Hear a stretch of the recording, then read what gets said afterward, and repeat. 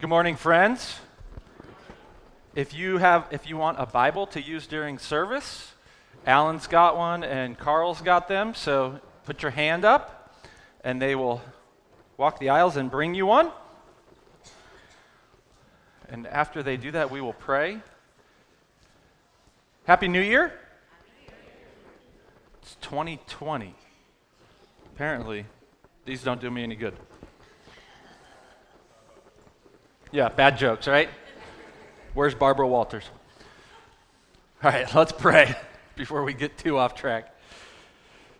Lord Jesus, we thank you that we can gather. Lord, we thank you that you have seen fit to give us another year, that you have allowed us to gather in your name for your glory and for our good. Lord, if there is anything that would distract us this morning from putting our focus on you, may we lay it at your feet now. May we cast aside any distractions. May we look to you and behold your glory. Lord, with the psalmist, we echo what he said in Psalm 34. We will bless the Lord at all times.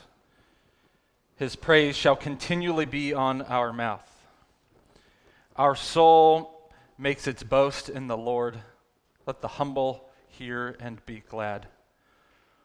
O magnify the Lord with us, and let us exalt in his name together. I sought the Lord, and he answered me and delivered me from all my fears. Those who look to him are radiant, and their faces shall never be ashamed. Lord, as we look to you,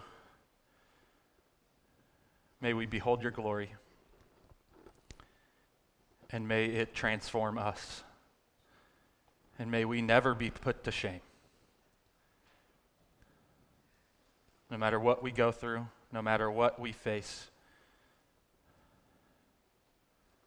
may our hope be in you.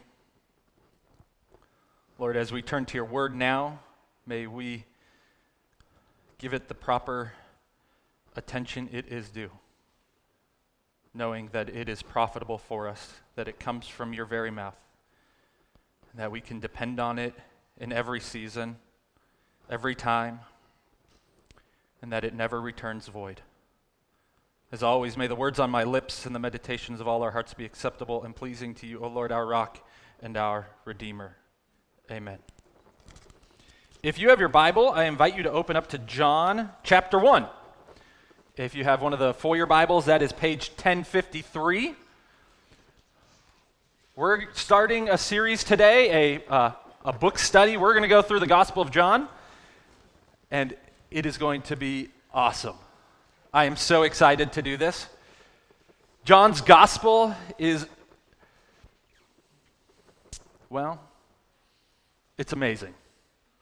We are presented with a picture of Jesus that elevates our understanding of who he is, with beautiful imagery, rich theology, and wonderful stories.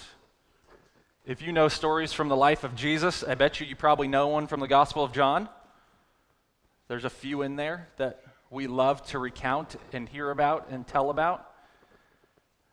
There are images or word pictures that Jesus uses in the gospel that we have held on to and clung to as his people. He's the light of the world. He's the bread of life. These are word pictures that are used throughout John's gospel that we will see, and we will hopefully have our hearts warmed and encouraged as we look to them. I've affectionately entitled this series, this study through this book, The Magnificent Messiah, a study through John's gospel. Because I want us, every single one of us, and this is actually the hope of all your pastors, is that as we study John's gospel, we will have our hearts warmed towards Jesus, that we will look to him and gain additional adoration, see him for who he really is, the God of the universe. and worship him in light of that. In 2 Corinthians, Paul tells us that when we behold the glory of God, we are transformed by the glory of God. And it's our hope that as we behold Jesus, we will be transformed. We will be made more into his likeness. Jesus is truly magnificent, and John's going to show us why.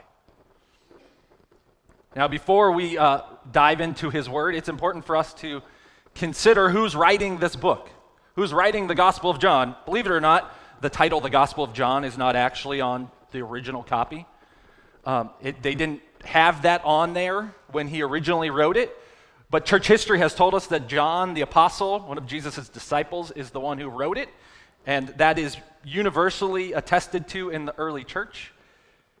This is John, who was a fisherman, a man who was working beside the Sea of Galilee when Jesus came up and said to him and his brother while they're working with their dad, "Come and follow me."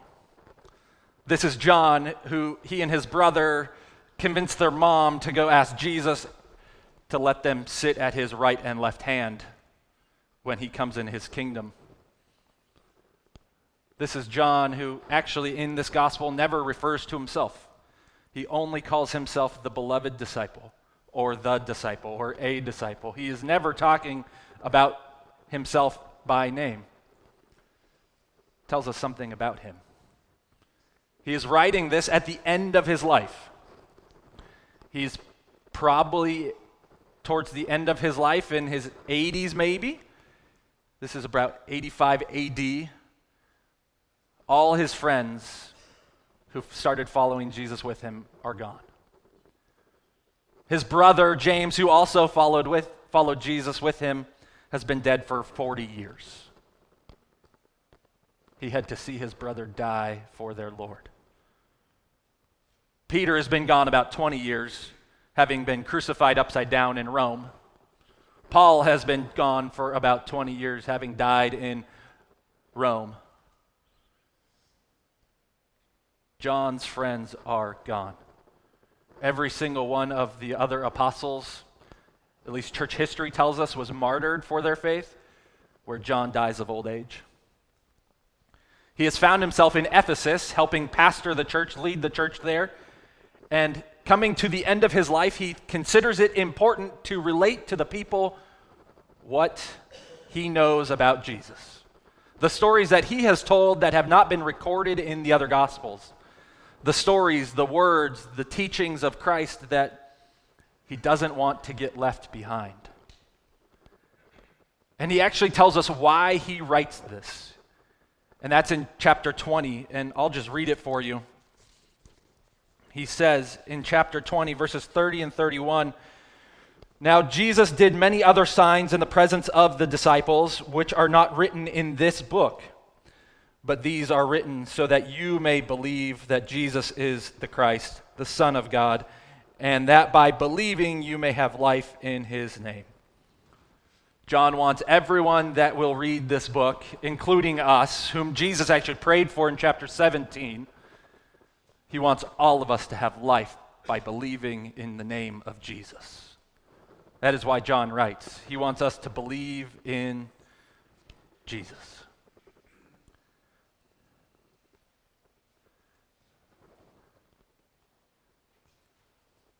And we will see why we should put our faith in Jesus throughout this book. Jesus is going to make radical declarations about who he is and verify it with miracles. Jesus is going to make statements that make people mad, and he's going to verify it with miracles. Jesus is going to be put on display. And we'll take some pit stops along the way as we go through the Gospel of John. Over summer, we'll take a detour into the Old Testament, and then when we get back to Christmas, we'll do Advent. But this is going to be our focus and our direction for the better part of 2 years, probably. There's a lot in John. There's points where we will go really fast, and there will be points where we will go really slow. Because there are points where if we go fast, we're going to miss way too much. And that's today, right? Today, John's Gospel, we start in verse 1. and let's read what it says. Hear the word of the Lord. In the beginning was the Word, and the Word was with God. And the Word was God. He was in the beginning with God. All things were made through him, and without him was not anything made that was made. In him was life, and the life was the light of men. The light shines in the darkness, and the darkness has not overcome it. This is God's word. There's a lot in there. John is making an introduction for us to who he is going to spend the next 21 chapters revealing to us. If you're writing down a big idea for today, it's we are introduced to the divine word that will be revealed to us. It's definitely not that. We could sing again, but you guys don't want me to sing. The big idea is that we are introduced to the divine word that will be revealed to us. This section of John's gospel is called the prologue. It's the beginning stuff, the stuff before the story gets going. The prologue runs for 18 verses. And in this part of the prologue, John is introducing us to who he is going to show us the remainder of his gospel. He's trying to pull us into the bigger story of Scripture that goes beyond what we will see in the flesh and blood life of Jesus. He wants to pull us in and show us who this person is that we are going to see over these next 21 chapters. This is a much bigger story than about a man in Galilee in AD 33. This story goes back way further than any of them really thought. Goes beyond what they could even comprehend, and he's going to reveal to us who this is. He's going to show us three things here. He's going to show us the words nature, the words action, or the words activity, and the words victory. The words nature, the words activity, and the words victory. The first thing John shows us is the words nature. This is in verses 1 to 4. And John starts by saying, in the beginning. That's before anything was created. If you know your Bible stories, if you're familiar with the Scriptures, this is ringing in your ears, right? You know these words. If you're not familiar with the Bible, if you don't know these words, it's okay. John is echoing the very first verse of the Bible, which says in Genesis 1:1, in the beginning, God created the heavens and the earth. John is echoing this language, showing us and connecting us to the bigger story, the story that goes to before any of this took place. The story of God. This shows us the pre-existence of the Word. The Word was there before anything was created. Before the chair that we sit on, before the stars in the sky, before the animals on the ground, Jesus was there. The Word was pre-existent. He's not a created being.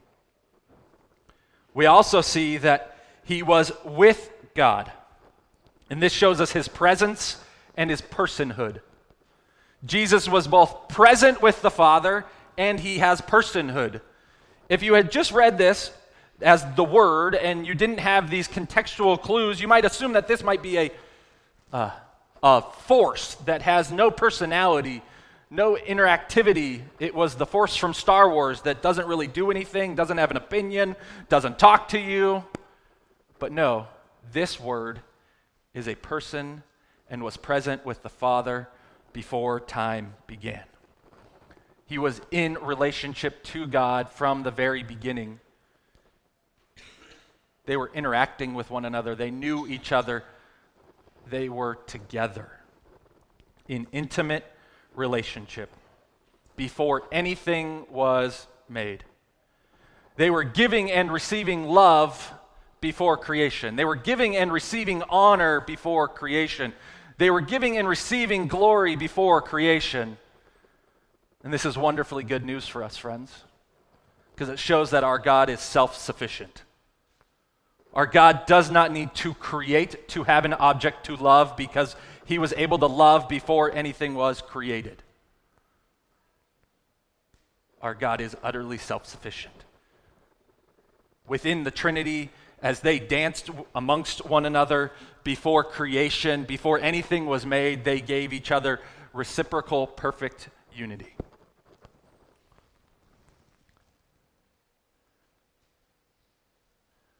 Our God, who is being revealed to us, is self-sufficient.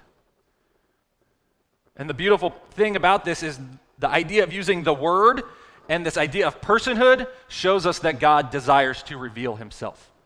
He self-discloses himself to humanity. He has not left us to grope in the dark to try and find our way to him. He has revealed himself through nature and through his word. This word. And this word. We have God revealed to us.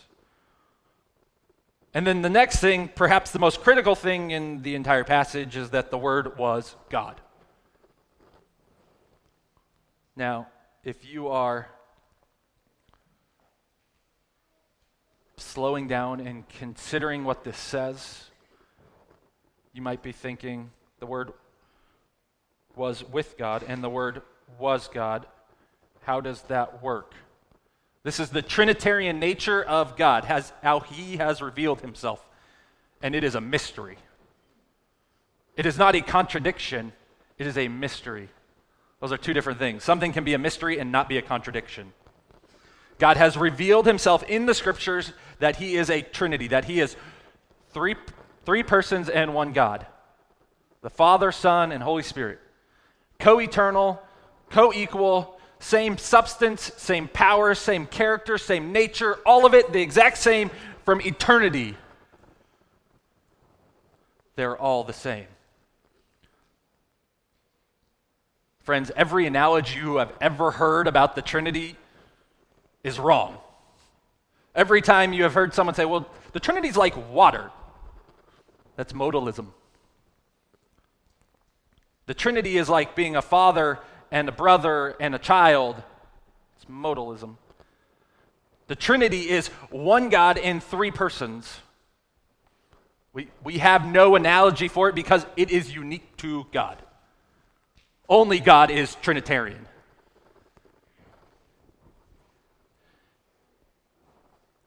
Friends, this is critical.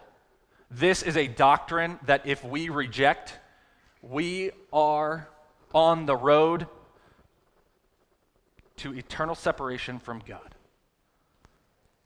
This is a doctrine that we must affirm because it is who God is.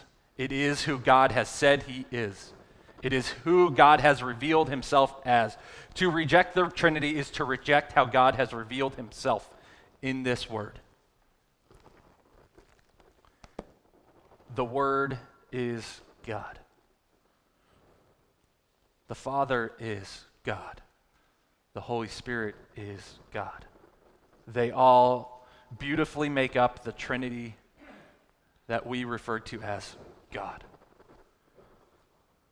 But then we also see another aspect of the Word, and it's in verse 3, and it says, all things were made through him. Shows us that he is uncreated. If you were to take two circles and put them on a piece of paper and draw them, and you were to say, created things and uncreated things, the Word belongs in the uncreated circle. He was not made. Everything was made through him. The things that belong in the uncreated circle are the Father, the Son, and the Holy Spirit. Everything else belongs in this circle, in the created circle.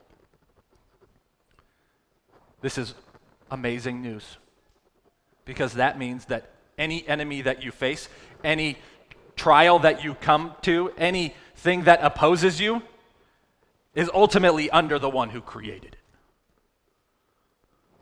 The boss that is a jerk to you, He was created by Jesus. The flesh that is in you that makes you desire to do things that you don't want to do was created by Jesus. It's all under him. Jesus is the creator of the universe that you can know. He is the uncreated one. And then another thing we see is in verse 4. It says, in him was life. Life is a fundamental characteristic of God. And often in science textbooks, you'll hear now that there was matter, and then somehow matter magically transformed into life.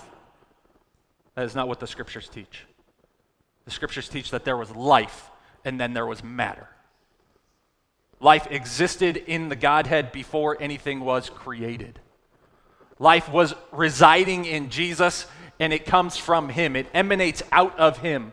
Out of the Trinity comes life. Life does not magically happen. It has a source, and the source is God. So we see that the Word is pre-existent, the Word is present, he is personal, is God, he's uncreated, and he has life. Those are his nature according to this passage. Well, that's not all we see in this passage. We also see the word's activity in verses 3 and 4. Look at verse 3 again. It says that all things were made through him. He is the creator. Everything you see, everything you touch, everything you look at was made by God. Hear what Paul writes in Colossians chapter 1, verse 17. Colossians 1:17. And he is before all things, and in him all things hold together.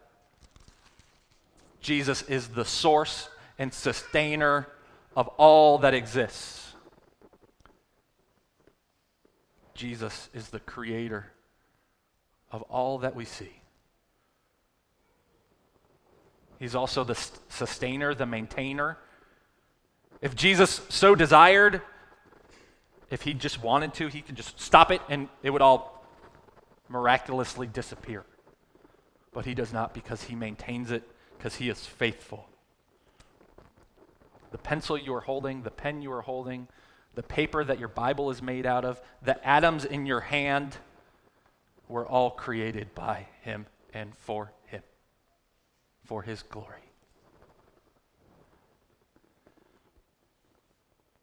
But he doesn't just say that he's the creator. He also says that in him was life, meaning that Jesus is the source of life.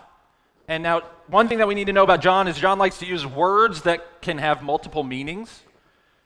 And this is one of those times. This word can mean both physical life, like the air, like all of us are breathing, so we are physically alive. Your dog is physically alive. The trees outside are physically alive. Your neighbor's cat that really annoys you is physically alive. But it can also mean spiritual life. And John is using words in such a way that he kind of wants us to pick up on both meanings. So Jesus is the source of physical life. Jesus is the one who breathed breath into Adam, and Adam, he was alive. Jesus is the source of every animal, every plant's life. And yet, Jesus is also the source of all spiritual life. If it were not for God, we would not be spiritually alive.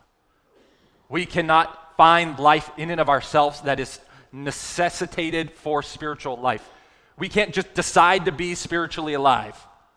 It has to come from somewhere, and it comes from Jesus. Nowhere else. He is the only source of that life. And then the third thing is that the life was the light of men. Again, another word with two meanings. This meaning like natural revelation, that we can look at the universe and see things. Like last week, Steve's message, he talked about how our earth is perfectly placed within the universe to be able to discover things throughout the galaxy, that it is all perfectly placed, that our ability to know things has a source, and that source is God. But then there's a greater knowledge. There's a greater light, and it's that light that comes inside of us and illuminates in us our need for Christ. For us to put our faith, hope, and trust in Jesus, the Holy Spirit has to come inside of us and make us born again so that we would desire life. That life, that light, it finds its source in Jesus. It doesn't come from anywhere else. So, Jesus is the creator, he's the life giver, and the light giver. John's going to bring us back to those two images, light and life, repeatedly throughout his gospel.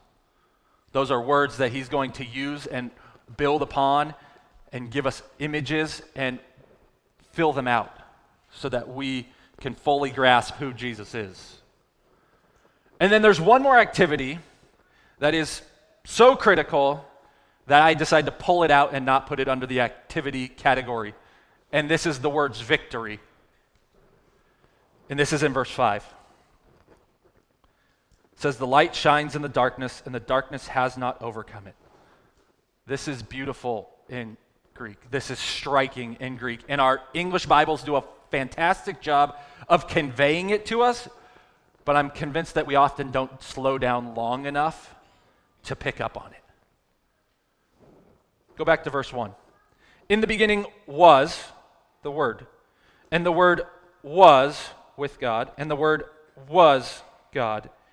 He was in the beginning with God.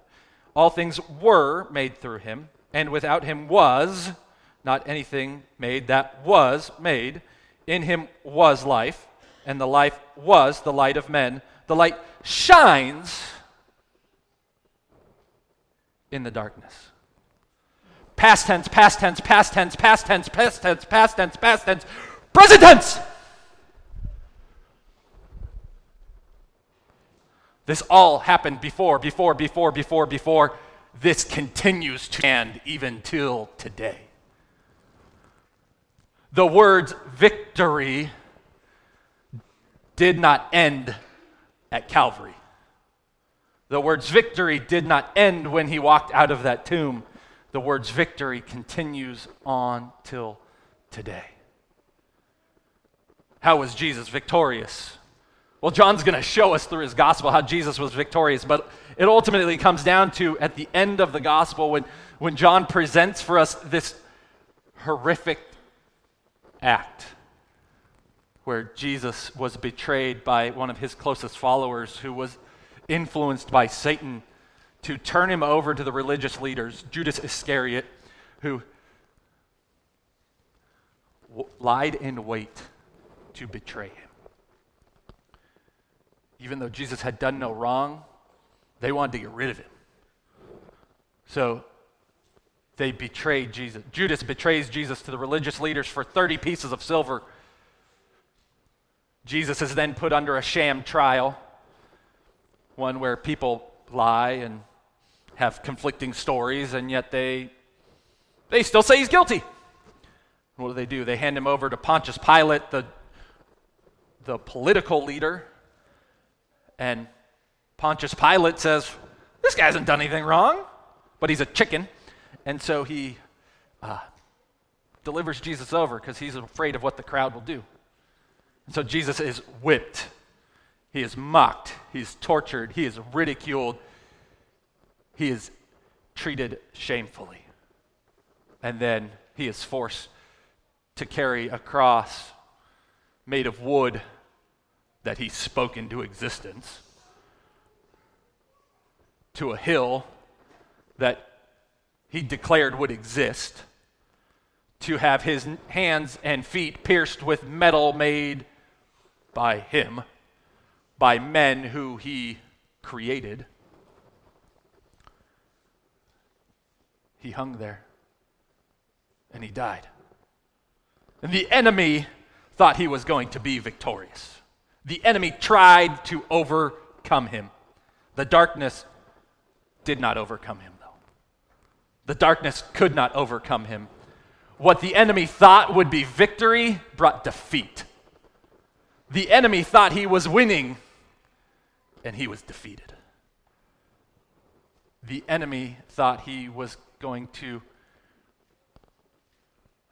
have his final victory. And yet, Jesus' death on the cross and his resurrection on the third day brought restitution, brought victory. Victory that for those of us, when we place our faith and hope and trust in Jesus, can be reconciled to God, because each of us has sinned and rebelled against the Father. Each of us has rebelled against God and needs to have a reconciled relationship to him, but we are incapable of doing it ourselves, and so we needed Jesus. And so Jesus brought victory. Victory that continues on to this day. Victory that if we repent and believe, repent from our sins, turn from that which we find glorious and turn to that which is glorious, we will be saved. Where we repent from our self-righteousness, our pride, our self-gratification, our self-glorification, our self-direction, our self-government, and we turn and submit ourselves under the King of Kings and Lord of Lords. If we repent of those things and we believe, we will be saved. If you are sitting here and you have never done that, if you have never repented of your sins and put your faith in Jesus,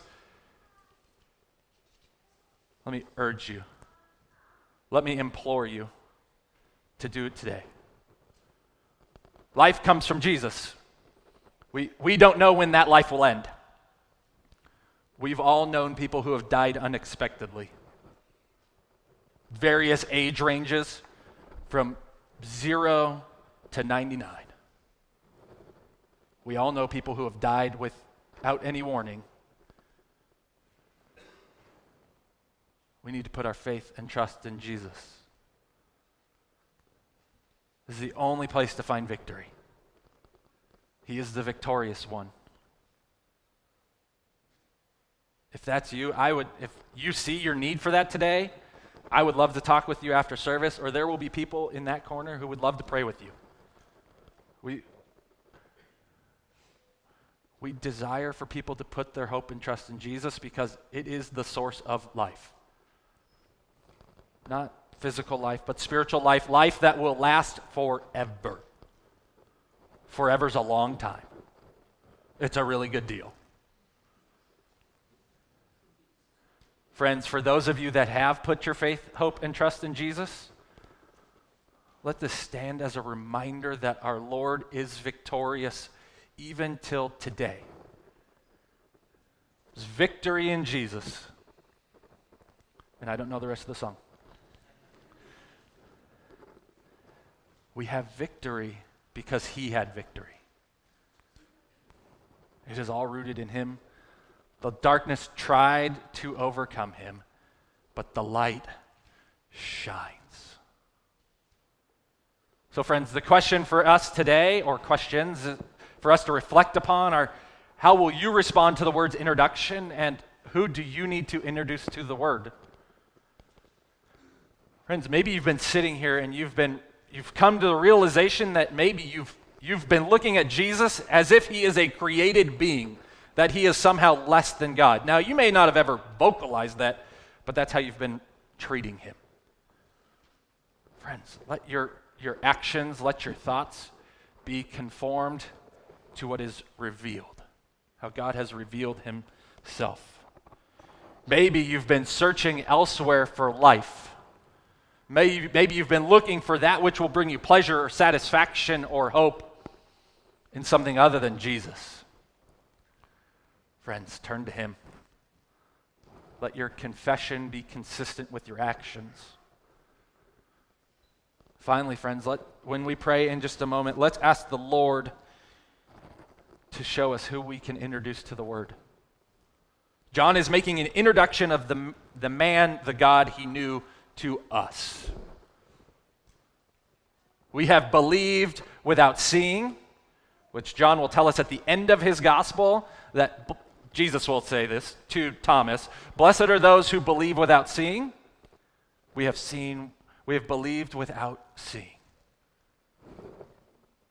Who can you tell about what you believe? Friends, we don't need to see it with our eyes because the Word will reveal it to us. Let's pray.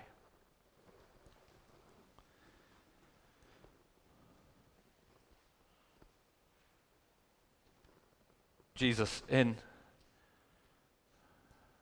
just the quietness of our hearts right now, Lord, we pray that you would show us, that you would reveal to us how we need to respond to you today. How we need to respond to your word that has revealed you to us. Lord, in just a few quiet moments, may your Holy Spirit impress upon us how we should respond. And may you also reveal to us who we need to share this news with. Who we need to introduce to you, so to speak. God, not that you don't know them, but maybe this person has never heard your name before. Or maybe they've heard it 1,000 times and we need to try again. So Lord, just in these next quiet moments, we ask that your Holy Spirit would reveal these things to us.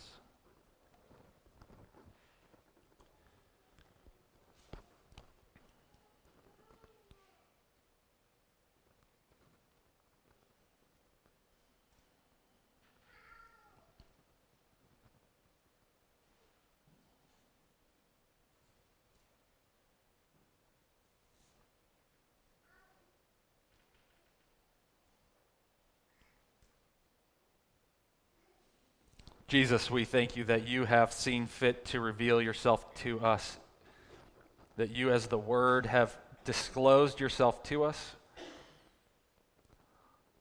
Jesus, we thank you that we can come to you, the God of the universe, the one who was victorious, the one who has given us life. Lord, may we worship you for who you really are as you've revealed yourself. Precious and holy name we pray. Amen. So this week, my friends, may you live in light of the revealed word and seek to introduce others to him. Go in his peace.